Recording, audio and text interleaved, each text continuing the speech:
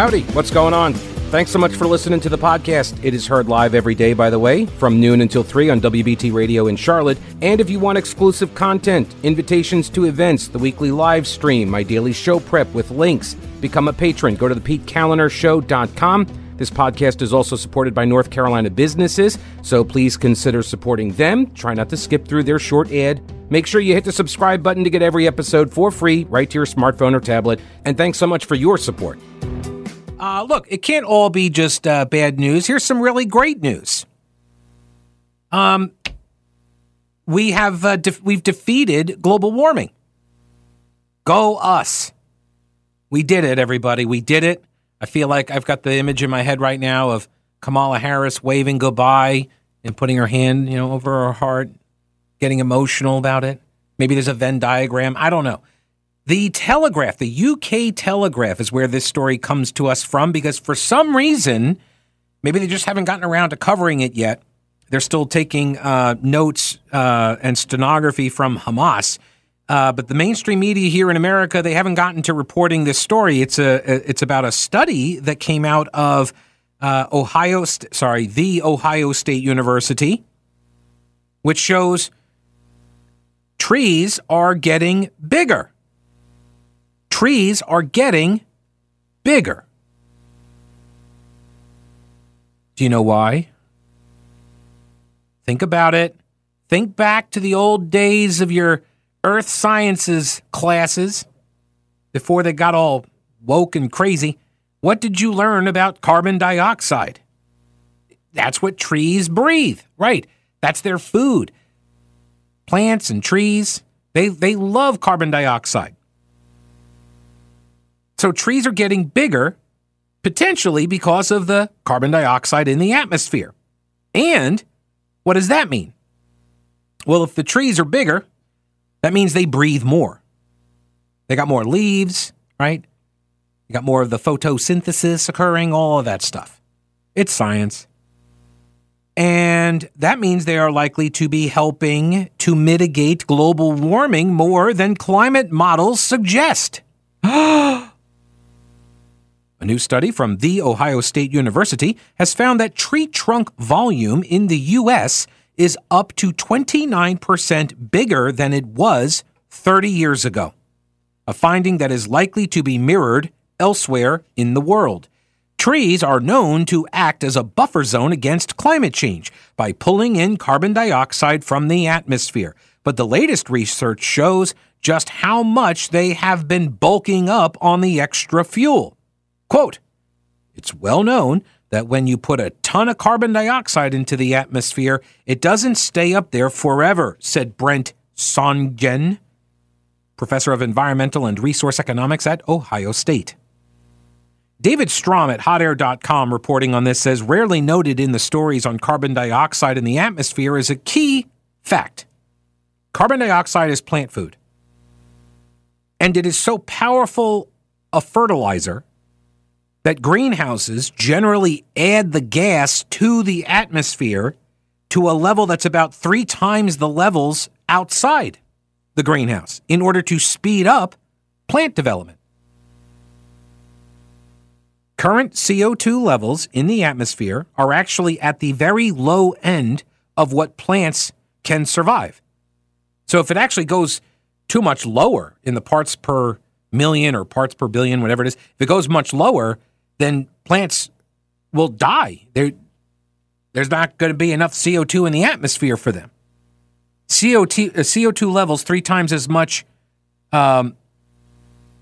If you pump them up in the greenhouses with 3 times as much, it doubles their plant growth. So they thrive. And then when the plants thrive with this, they're helping to clean the air for us. Isn't that amazing? I feel like this should be bigger news. But nobody in the media apparently is touting the results as good news. And maybe it's because they don't want the good news? Maybe they want people scared? I mean, it seems to be sort of the common theme. Look, I've always said, not always, well, yeah, pretty much. For the last 20 some odd years, I would always joke about, we're the media. If you're not scared, we're not doing our jobs. There was a hilarious Saturday Night Live skit years and years ago. I want to say Seinfeld was he was the guest host of the episode. And the skit that they did was, it was like an anchor desk, a TV news program. And they kept on just doing the teases. They would never do any full stories. They just kept doing teases. And the teases become, absurdly catastrophic the longer the skit runs. And everything is like a one-sentence scare headline. Details that, this common household item could be killing you right this moment. Details at 11. And they just keep promoting all of these terrible catastrophes and risks and threats, but they never tell you what those things are. And they just keep teasing it to get you to tune in later. But that's media. Oh, and look, I get it. People say, oh, I want to hear the good stories. Oh, I like to hear, the positive stories and all that. But when you give them those stories, people don't watch. They don't actually consume those types of stories. There's a reason why, if it bleeds, it leads. If it's sex, it's next. There's a reason why that axiom exists. The business model exists. The clickbait exists, right? Because people gravitate towards it. They want to see. They want to read it. They want to hear all the terrible stuff. Anyway, back to David Strom at hotair.com. He says, we often see graphs of CO2 levels in the atmosphere that go back 1,000 years or so. And the rise in CO2 from industrialization looks extremely alarming. But when you put it into the climate context of the Earth over millions of years, we turn out to be on the low end, which should surprise nobody, because the Earth is still working its way out of an ice age. Yeah, where much of the temperate regions on the globe were covered in ice. Not just like a little bit of ice. Not like enough ice to shut down Charlotte for a week. I'm talking a mile of ice. I can't even imagine that. Like the Southeast covered by 1 mile thick ice. I think that's not exactly optimal conditions for humans to exist. I'm pretty sure. Yeah. I mean, how big of a drill do you need if you can do some ice fishing? My goodness. And then you wouldn't even know if you drilled down through all the ice, you could end up hitting land. CO2 has been dramatically higher in the past, actually. In fact, there have been times when the North and South Pole actually had thriving ecosystems. Now, we may not want the Earth to get that warm for optimal living conditions, but I suspect, he says, that most people would rather be near that extreme than the one from just a few thousand years ago, when glaciers covered what are now prime agricultural zones, and human beings almost went extinct. 12,000 years ago, as the Ice Age was past its peak and the glaciers started melting, there was about 1 to 10 million humans on the entire planet. 1 to 10 million humans. Now there's 8 billion? Human population has positively correlated with higher temperatures, and population collapses are correlated with lower temperatures. This isn't even controversial, folks. This is, as they say, this is the Fauci and the data. This is the science and the data. So anyway, some good news there. Brought to you by the UK Telegraph, a study out of Ohio State University. So if you're interested in looking that up, you're going to have to go to the Telegraph, or you're going to have to go to a research site, because you're probably not going to see it covered in any of the legacy outlets, unfortunately for you. But you can listen to it here. That's what I endeavor to bring to you. All right. Do the current world events have you wondering whether we are teetering on the edge of catastrophe? Are you concerned it's going to reach our shores? Okay, so what are you doing about your concerns? Let me help. Carolina Readiness Supply at carolinareadiness.com. Whether you're looking to expand your emergency preparedness supplies or you have no idea where to even begin, Carolina Readiness Supply can help you. Food, water purifiers, tools, first aid kits, instructional materials. camping, and hiking supplies even, because being prepared is just smart. Carolina Readiness Supply has 2,000 square feet of supplies and educational materials that you'll need for any kind of emergency. In Waynesville and always at carolinareadiness.com, veteran-owned Carolina Readiness Supply. Will you be ready when the lights go out? And I got a message here from Mark talking about the global warming and the bigger trees. And he says, with the amount of leaves on my lawn and backyard, I believe that this science is correct. Yeah, I think so. That's definitely, yeah. Just look at all the leaves. Obviously proof that the trees are getting bigger. See that? That's how science works, people. You know, one of the things, though, that we really might want to reconsider here is that if we reverse the global warming and we get colder, is that going to lead to the deaths of a lot of the aggressive panhandlers? I'm not sure everybody has thought about these impacts, you know? I mean, what will our off-ramps and intersections look like in America if we don't have the panhandlers, right? If you make it too cold, they're going to freeze out there, so then they're not going to be there. So if you care about the panhandlers, I'm thinking, I don't know, maybe drive more and get some more CO2 into the atmosphere so it can warm the planet a little bit more. So, you know, areas that are right now cold for, 3, 4, 5 months, 6 months out of the year, they too become warmer. And so people can then panhandle at all of their exit ramps and intersections. Right? It just seems to me to be a little bit short-sighted. You know, you guys are all like, we need to reverse the global warming, whatever. And you're not even thinking about the panhandlers. Pineville's thinking about panhandlers, aggressive ones. They approved reinstating criminal penalties for aggressive panhandling. They did. Charlotte City Council, they're not too sure. Not really clear where to go. Do we allow the public pooping and the urinating and the aggressive panhandling? You know, do we allow that and the people who are taking advantage of themselves in front of others, let's say? What do we do with these people? I don't know. City of Charlotte can't figure it out, but the Pineville Town Council, they did. They reinstated the criminal penalties for the aggressive panhandling.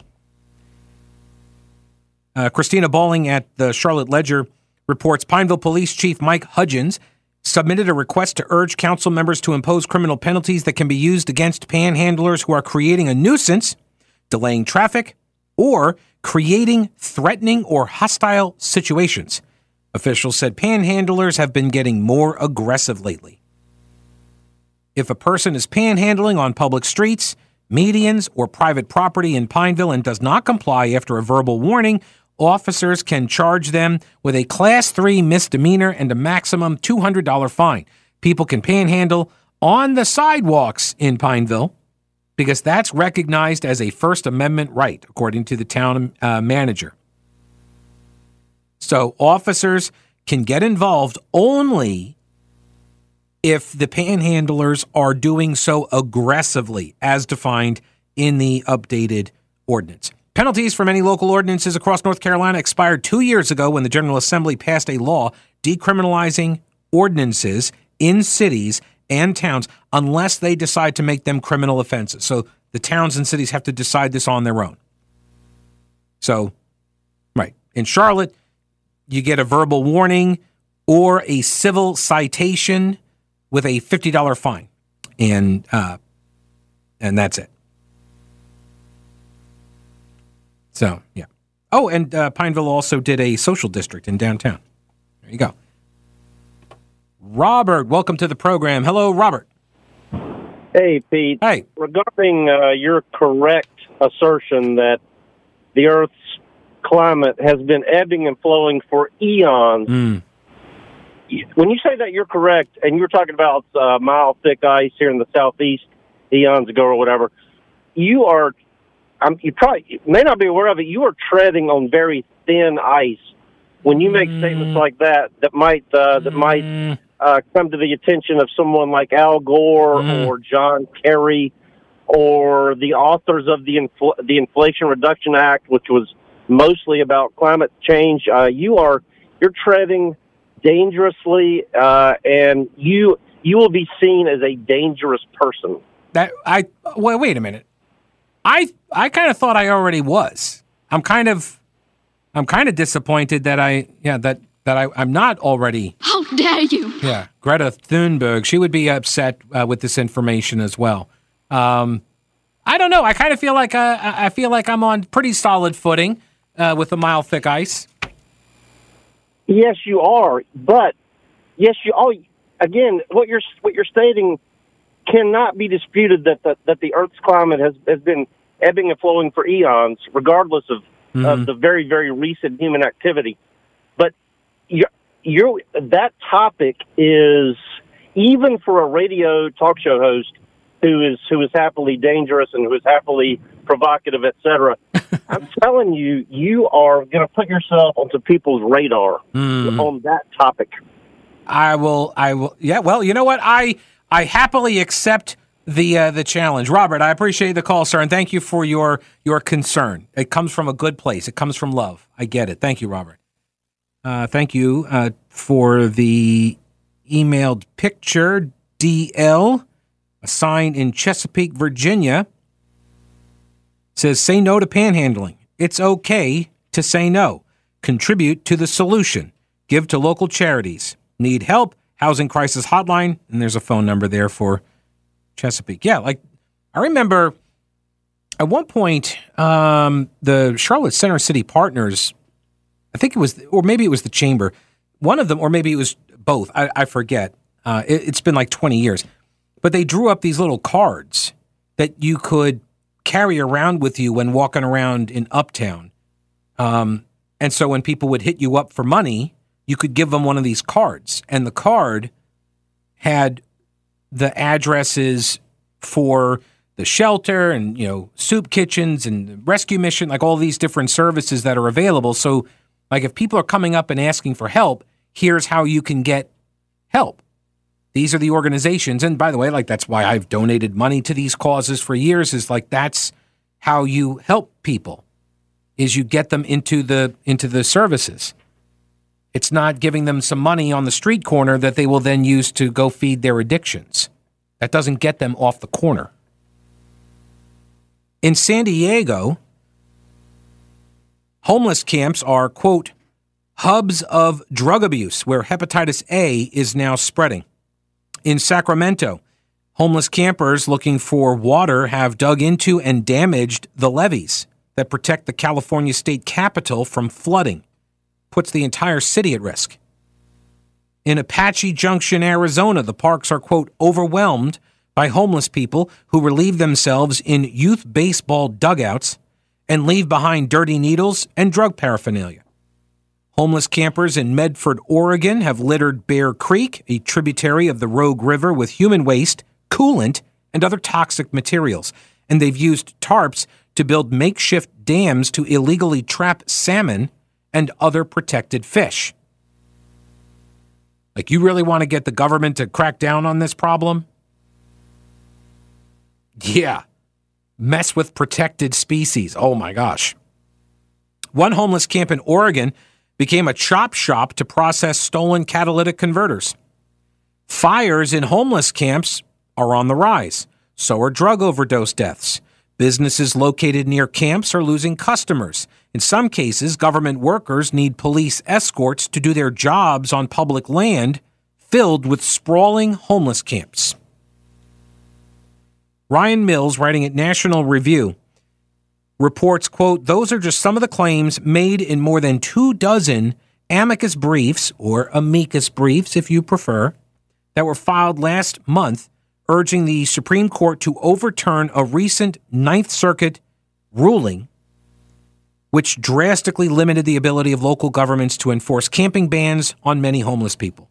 The briefs represent the perspective of hundreds of groups and people, city leaders, politicians, civic groups, business organizations, downtown residents, law enforcement leaders, state attorneys general, conservative think tankers, all united by their belief that the Ninth Circuit's ruling last year in Johnson v. Grants Pass has hamstrung cities and allowed for the proliferation of squalid and dangerous homeless encampments in Western communities, because this is the Ninth Circuit Court of Appeals. This ruling in 22 is the second of two decisions that came out of that court that critics say have supercharged the proliferation of homeless camps out west. It came on the heels of a ruling in 2018 called Martin versus Boise, in which the court held that enforcing criminal anti-camping restrictions on people who don't have, quote, access to adequate temporary shelter is a violation of the Eighth Amendment's ban on cruel and unusual punishment. That's what the Ninth Circuit ruled in 2018. That a homeless person doesn't have access to adequate temporary shelter, and so banning them under an anti-camping restriction is cruel and unusual punishment. Just weeks after the Martin ruling, 3 homeless residents sued the city of Grants Pass, and the Ninth Circuit ruled in their favor. That extends the original ruling from 2018, the Martin versus Boise case. The Grants Pass case extends the Martin ruling now to include the prohibition on issuing civil citations and affirming a class-wide injunction against Grants Pass enforcement of its anti-camping ordinance. I'm trying to think of the society the way it looks when there's no more public property, where government basically gets rid of ownership of public lands, public property, because it can no longer keep them clean. So it has to turn everything over to the private sector. I mean, don't threaten me with a good time, but like that actually could happen. Think of it this way too, right? You've got these bans on panhandling and camping, I guess, on sidewalks, right? And this is, for example, pretty acute in front of businesses in a downtown area or in front of ATMs, right? Nobody wants to go up and use the ATM if there's, somebody standing there waiting on you to take out cash. You're just not going to go take out the cash because now you can't even lie to the panhandler and say, I don't have any cash on me, because they just saw you take out cash. Or they could just bonk you on the head and take your cash, right? So people just don't put themselves in that situation. They just won't draw out the cash, or they won't go into the business. They'll avoid the areas. So what then does this benefit? Well, yes, people ordering stuff from their homes and just having it all delivered to them. But also, I'm thinking malls. Malls. Is it possible? Because you can, if malls actually, were to get serious about making a play here for the business, could they not juxtapose their safety with the safety of a downtown area? You could make the case we're private property. You're not going to get hit up with panhandlers. We're going to take crime seriously, so people aren't coming and just looting all of the stores all the time, right? You can position malls as a safer downtown-like environment. I'm just spitballing here. No bad ideas under the cone of creativity, as I always say.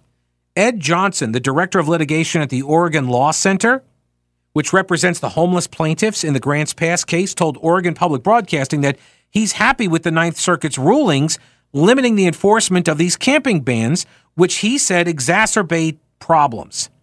He says allowing cities and counties discretion to criminalize their homeless citizens will not reduce the number of people who are forced to live outside. It'll increase the number because criminalization destabilizes people who are living outside, and it makes it harder for them to connect with jobs and connect with housing that they need in order to get inside. But The hundreds of people and groups who have filed and signed on to the more than 24 amicus briefs argue that the rulings have led to a situation that has reached crisis level in several cities. Yeah, it's spreading. The Goldwater Institute in Arizona argues in an amicus brief in this Grants Pass case, arguing that in Arizona, government officials have used the Ninth Circuit rulings and the court's bizarre notion of involuntariness as an opportunity to shrug off their responsibilities to enforce laws that are wholesome and necessary for the public good. The Martin theory of involuntariness is irrational, the Goldwater Institute brief says, because people who choose to live indefinitely on the streets can choose alternatives. They can choose to obtain shelter, to seek employment, or to take advantage of the social, medical, or psychological services necessary to bring themselves into compliance with the law. Even Gavin Newsom is on board with this. This is like the coalition of people that and organizations from left and right is growing against these types of rulings and this lack of enforcement. Newsom's brief calls the homeless crisis, quote, one of our nation's most vexing problems, but he doesn't take issue with the court's narrow rule, which protects people with nowhere else to go from criminal prosecution. But, quote, lower courts have interpreted the Martin decision from 2018, far more broadly than that and have paralyzed communities. These courts have stretched Martin's reasonable limit into an insurmountable roadblock, preventing cities and towns from imposing common sense time and place restrictions to keep streets safe and to move those experiencing homelessness into shelter. The city and the county of San Francisco. Mayor London Breed also on board. Grants Pass is in Oregon. It's a little town in Oregon. It's got like 40,000 people, but it's got hundreds of homeless there now. A local gospel rescue mission, that's what it's called, gospel rescue mission. They had 138 beds, but they don't count as a public shelter. You know why? They have sobriety requirements. So you can't show up drunk there or high. You got to be sober. You have to stay sober while you're at the shelter. And so that doesn't count. Because of that and the court's injunction, the city's homeless residents have carte blanche to set up camps in 15 of the 16 city parks. Because there's no other shelter for them to go to. Because Grants Pass is only 40,000 people. And they have a shelter, but it has a sobriety requirement. And so it doesn't count. And so that means all the city's parks are available. But Grants Pass, now they got to raise what? They're going to have to raise taxes to pay for construction of a government-operated shelter, right? In order to be able to get the people out of their parks. So why even have the parks? Sell the land. Sell the land, develop it, turn it into tax revenue, and use that to pay for a shelter. Because these are the choices now that cities are going to have to start making, right? If you have any city park and no shelter, then the city park becomes a homeless camp. That's the standard now out west, thanks to these two rulings at the Ninth Circuit. Well, I should say these two cases. One's a ruling, one is being argued. Grants Pass. Well, no, I take it back because it went to the Ninth Circuit. Let me see here. Yeah, this is now at the Supreme Court, the U.S. Supreme Court. Grants Pass is a lower-income former lumber town.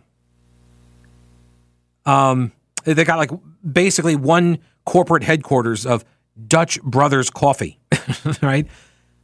The city attorney is Augustus Agu, and Augustus Agu says that they can't afford to keep massive shelters going year over year. He also said he believes that those lawyers targeted Grants Pass because the city doesn't have a lot of legal resources. They sought it out. So there was obviously, you have the homeless population, the people experiencing temporary unsheltered houselessness, I think is what it's now. But you have those people, but then you have nonprofits, you've got leftist organizations, you got lawyers that pushed the issue, that paid for them to relocate to Grants Pass. How did all of these hundreds of homeless people show up at that town? Why that town? Obviously, word didn't go out that they've got great services and benefits. It's a tiny town of 40,000. They don't. So why did all these people just show up there? Right, to make the legal case, literally to prompt a lawsuit in order to change law. This is lawfare, right? This is how the left utilizes the courts to do end runs around legislation, to get lawyers with wardrobe changes to make up stuff, to make up laws, to make up rules that they cannot otherwise get approved through a normal legislative process, because most people would not support it. So it's at the U.S. Supreme Court. We'll be tracking that one. This is the Grants Pass case at the U.S. Supreme Court. We shall see. We'll see what happens. Oh, we're also going to see what happens with Tricia Cotham. She's running for re-election. Different district number, though. Same kind of area. Details in a minute.